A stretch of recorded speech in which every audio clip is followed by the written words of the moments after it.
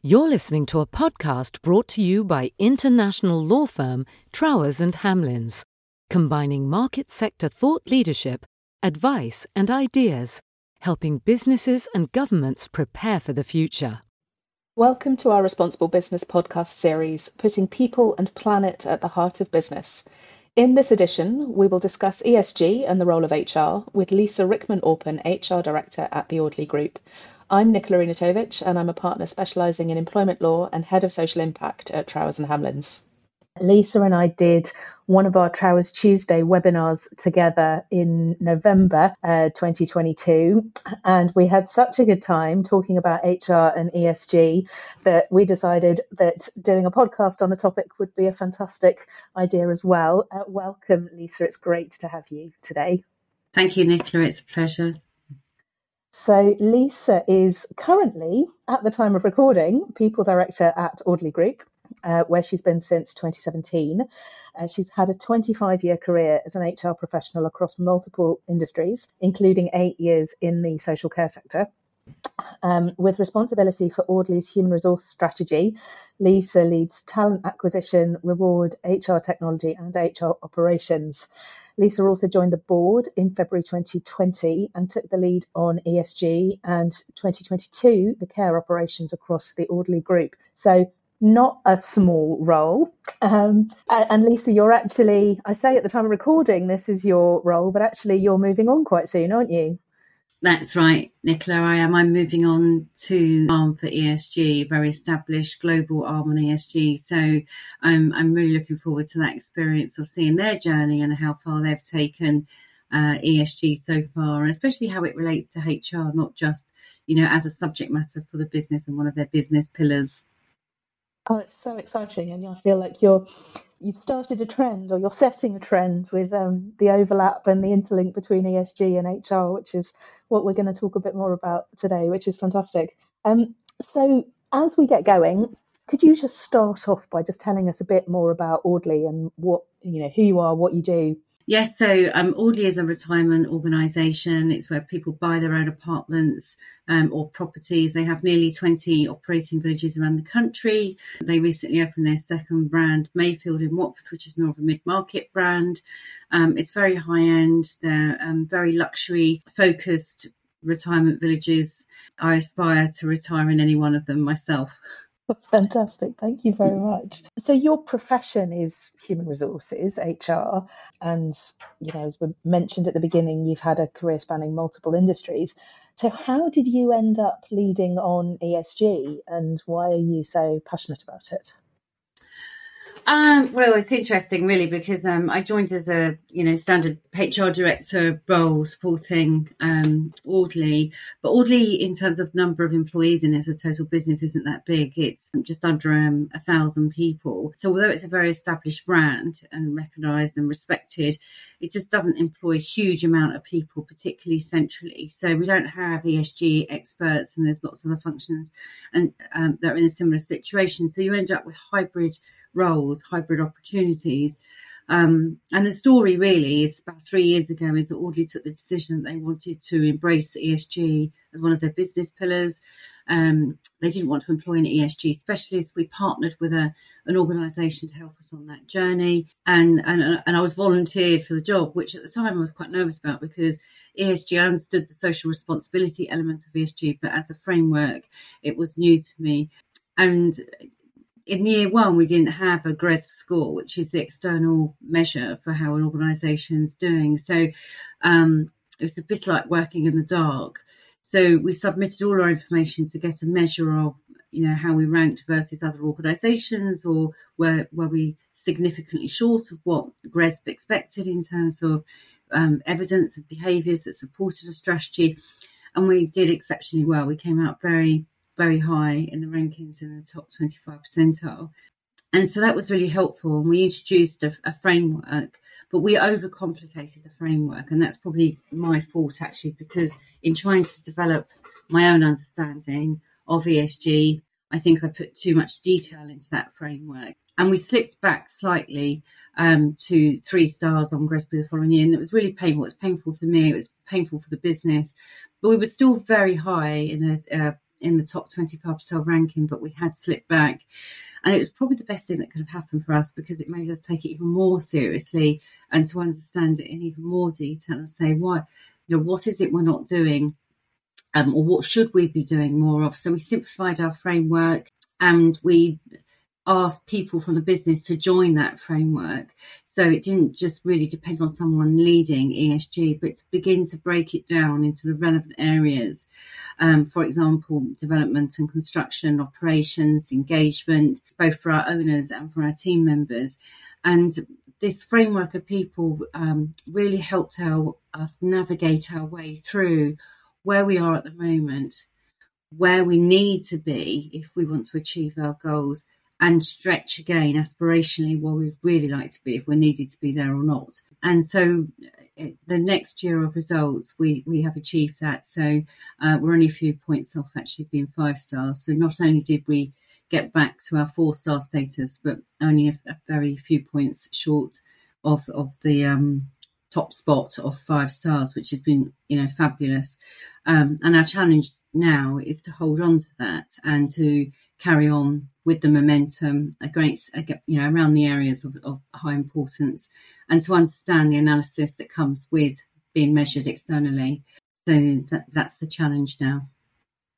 That's absolutely fantastic and really inspiring. And actually, I think it really resonates with me what you said about perhaps overcomplicating the framework and actually the challenges of falling back a bit. Because one of the things that a lot of organisations say to me when they're starting off on their ESG journey is, we don't know where to start. There's so much of it. We're not experts in all different areas because there's so many different elements that can come together in ESG. So I find it really inspiring to hear your honesty about the challenges in achieving those ratings and maintaining them. I suppose a question about Audley specifically. I mean, as a retirement-focused organisation, obviously a large part of the operation is real estate-based, property-based. So, people might think that your focus would be primarily on the S with sort of sustainability, as a sustainability focus. So why do you think what's your view on why it's helpful for HR to be involved as the lead on ESG? I mean, previously you've described it on our Trowers Tuesday. I think you described it as a game changer. Absolutely, and it has been for me. That's been my experience, and definitely, inspired me to carry on with my interest in ESG professionally, if it be Audley, wherever. So I think HR has a social responsibility element. It's part of our DNA, irrespective of any ESG strategy aspirations, if it's there to be developed or it's new and it's, kind of in progress. It is part of our responsibility to recognise what our social responsibilities are. So for me personally, professionally, what I found really helpful about being the lead for ESG is it's kind of opened my eyes to finding a language where we can talk to people that they understand. It's a little bit different to traditional HR engagement language, perhaps, and things that really matter to people, that are really important to people. I think COVID's made a big difference to people as well, that they have an opinion on the way the world should be and what's important, and they want to be heard. And I think what our setup with me being the lead has allowed is for a platform for people to see that we want to listen to people. We want them to come forward. We want them to be part of our strategy. They don't need to necessarily know some of the technical language of GRESB or anything like that. But if you break it down into, conversation matter that is positioned in a way where people can all contribute, then I know from my experience of embedding our strategy and embedding it into our culture for all to be involved through the framework that has worked and continues to work. I mean, it has been a game changer in terms of people's interest, people coming forward and saying they want to be part of this framework, that, they've taken on roles that are of interest to them.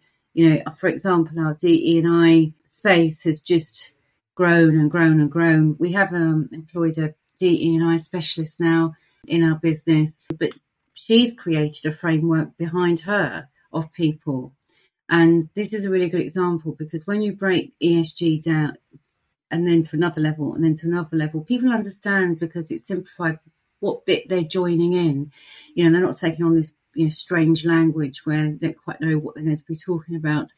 So we've actually had more volunteers of people that want to put themselves forward for things, or to specialise, for example, in mental health, trainer status than we need, but we would never turn anybody away. We've done a lot of work around LGBTQIA, men's health, mental health, and we've embraced lots of celebration events, recognition calendar way that were always on the agenda, but they were never linked to anything other than, we saw it as our social responsibility to acknowledge these things, and part of our proposition as a business, and HR generally led them. But they're so much more connected now to this framework. And there's a lot of crossover between areas like, customer engagement, employee engagement, and these specialist subjects that sit under social responsibility. So my experience of being the ESG lead is that it's refreshed the way we communicate with team members, and that we purposely provide an area or a subject matter where people come to us, they meet us halfway. So we have tea talking points once a week, quite difficult subjects sometimes, people can see through our communication platform what we're going to talk about. And we have quite a churn of different people's, subject to what, the matter is. So, we celebrated the Stephen Lawrence anniversary recently.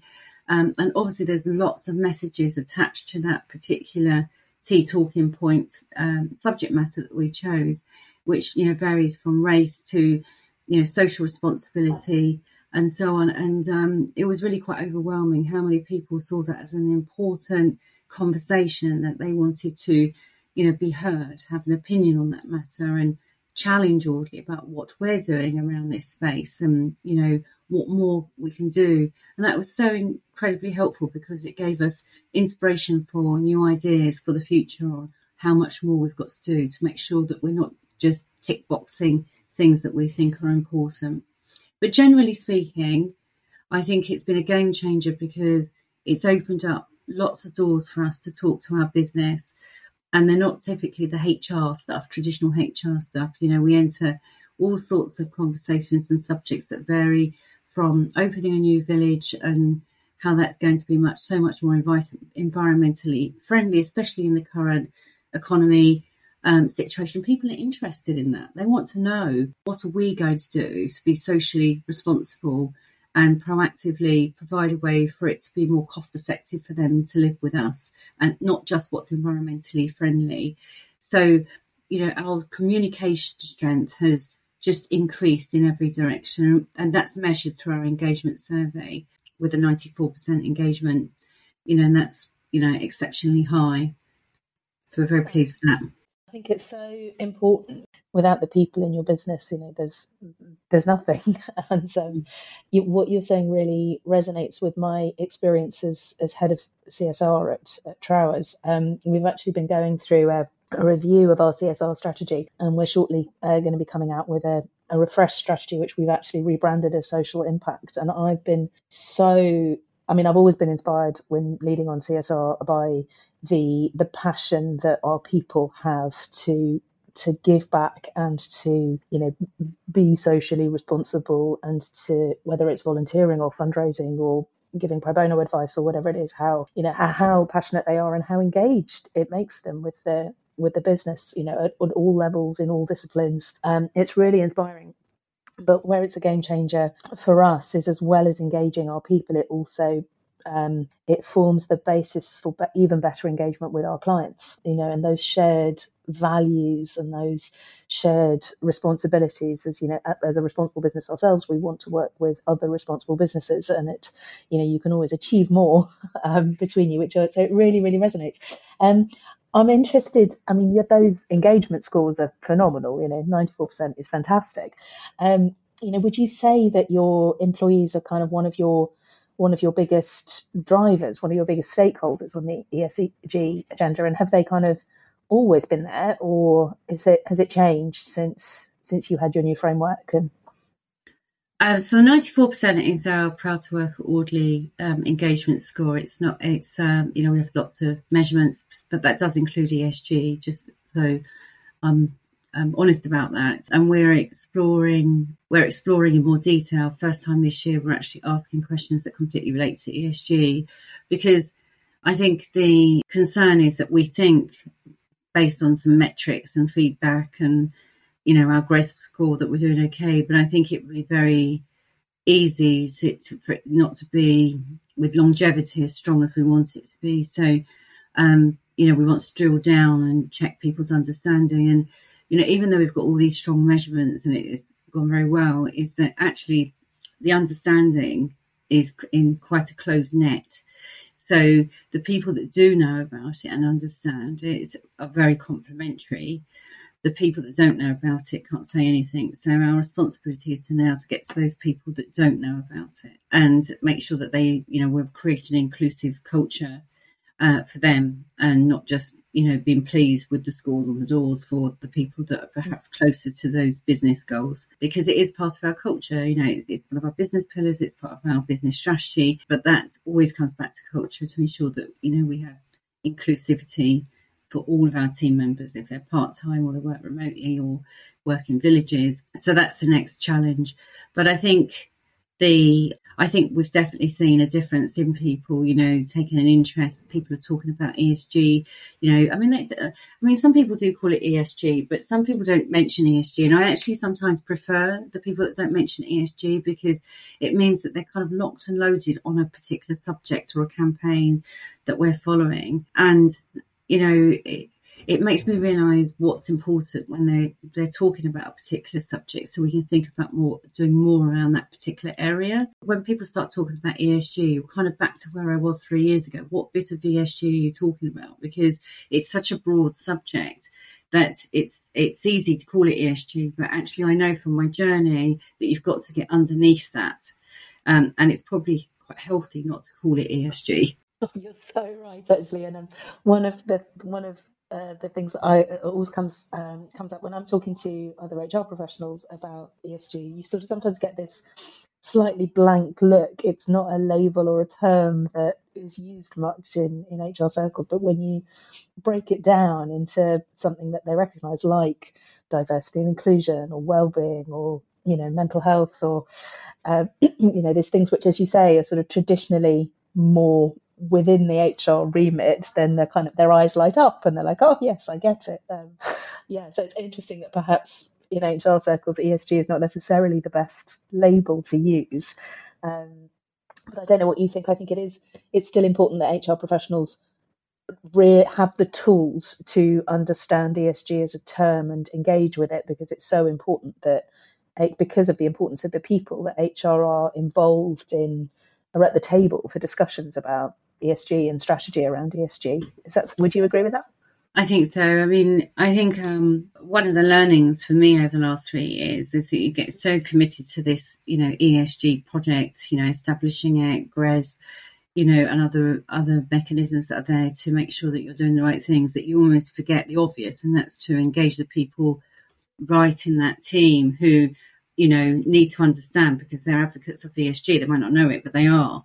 So everything they're doing relates back to this commitment that you've made as a business. So an example I would give you is the Audley Academy. They've revamped near enough all of their material, from, onboarding journey to mandatory training to reference in other areas to being broadening their menu of choices. Some things that weren't mandatory are now mandatory, for example, things around DE&I. So it's been a real influencer. But obviously they need to understand what it means themselves to be able to adapt their material and their approach, and how they can communicate that with confidence. We've been quite radical with our academy as well. So one of our partners actually has become our DE&I specialist in culture and ESG. And, she often steps away from her traditional academy roles to, facilitate some workshops and these key talking points that I've explained to you. And she is the face of our ESG and culture, and she attends meetings from the most senior level to, local events that are going on. And she talks about culture, and she talks, very, very strong on storytelling, so that it's not us telling people, talking at people, but really explaining stories where people can connect and understand. It's not like a latest thing that we want to do, but they can connect to it through personal choice. And it's been really effective. So including our reward mechanism, I would say. So our reward mechanism now, one of the KPIs is ESG. So, for people that qualify for those extra reward mechanisms, is that it's so important that, we want to achieve on that.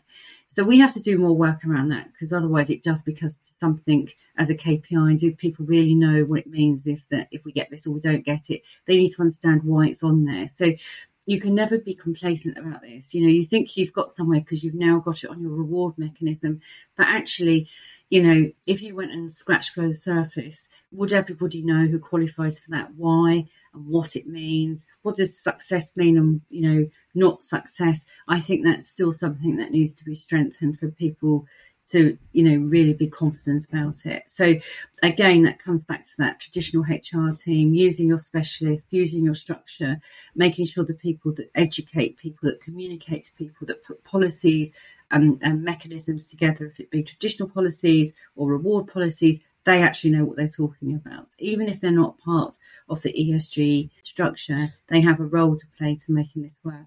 I couldn't agree more. And you've summarised it and articulated it so beautifully. I know it's really fantastic. Thank you, Lisa. I could go on talking to you forever about this, but I won't. As just one final question from me, what would your top tips be for any HR professionals, who might be listening to this, who are just getting started on their ESG journey? So, there's a few things I would say really is that, if I'm really honest, I felt a bit naive going into it. I didn't really know what I was taking on. And, at times I probably thought, why have I signed up to this? Have I got the short straw and, I've got enough to do.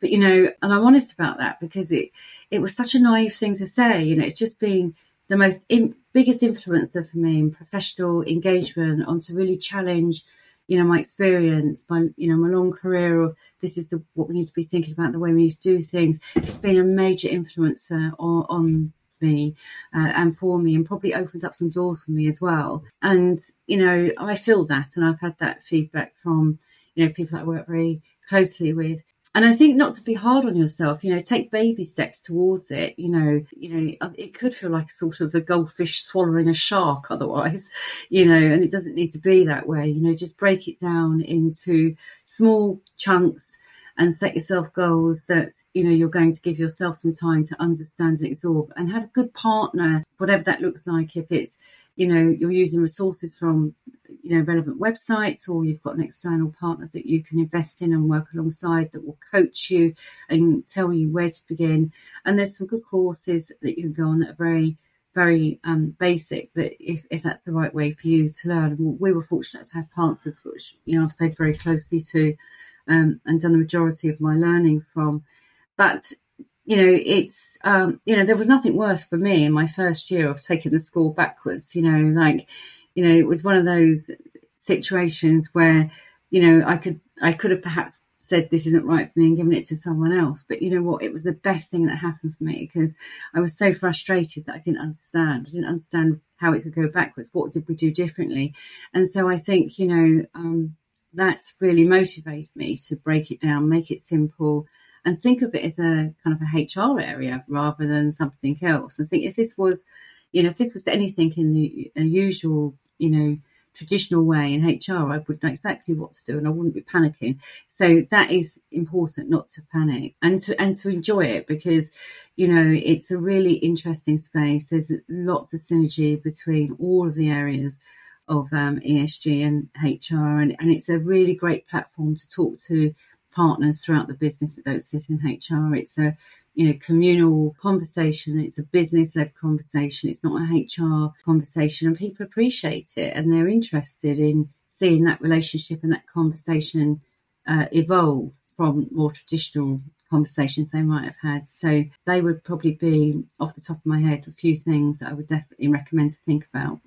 Thank you so much.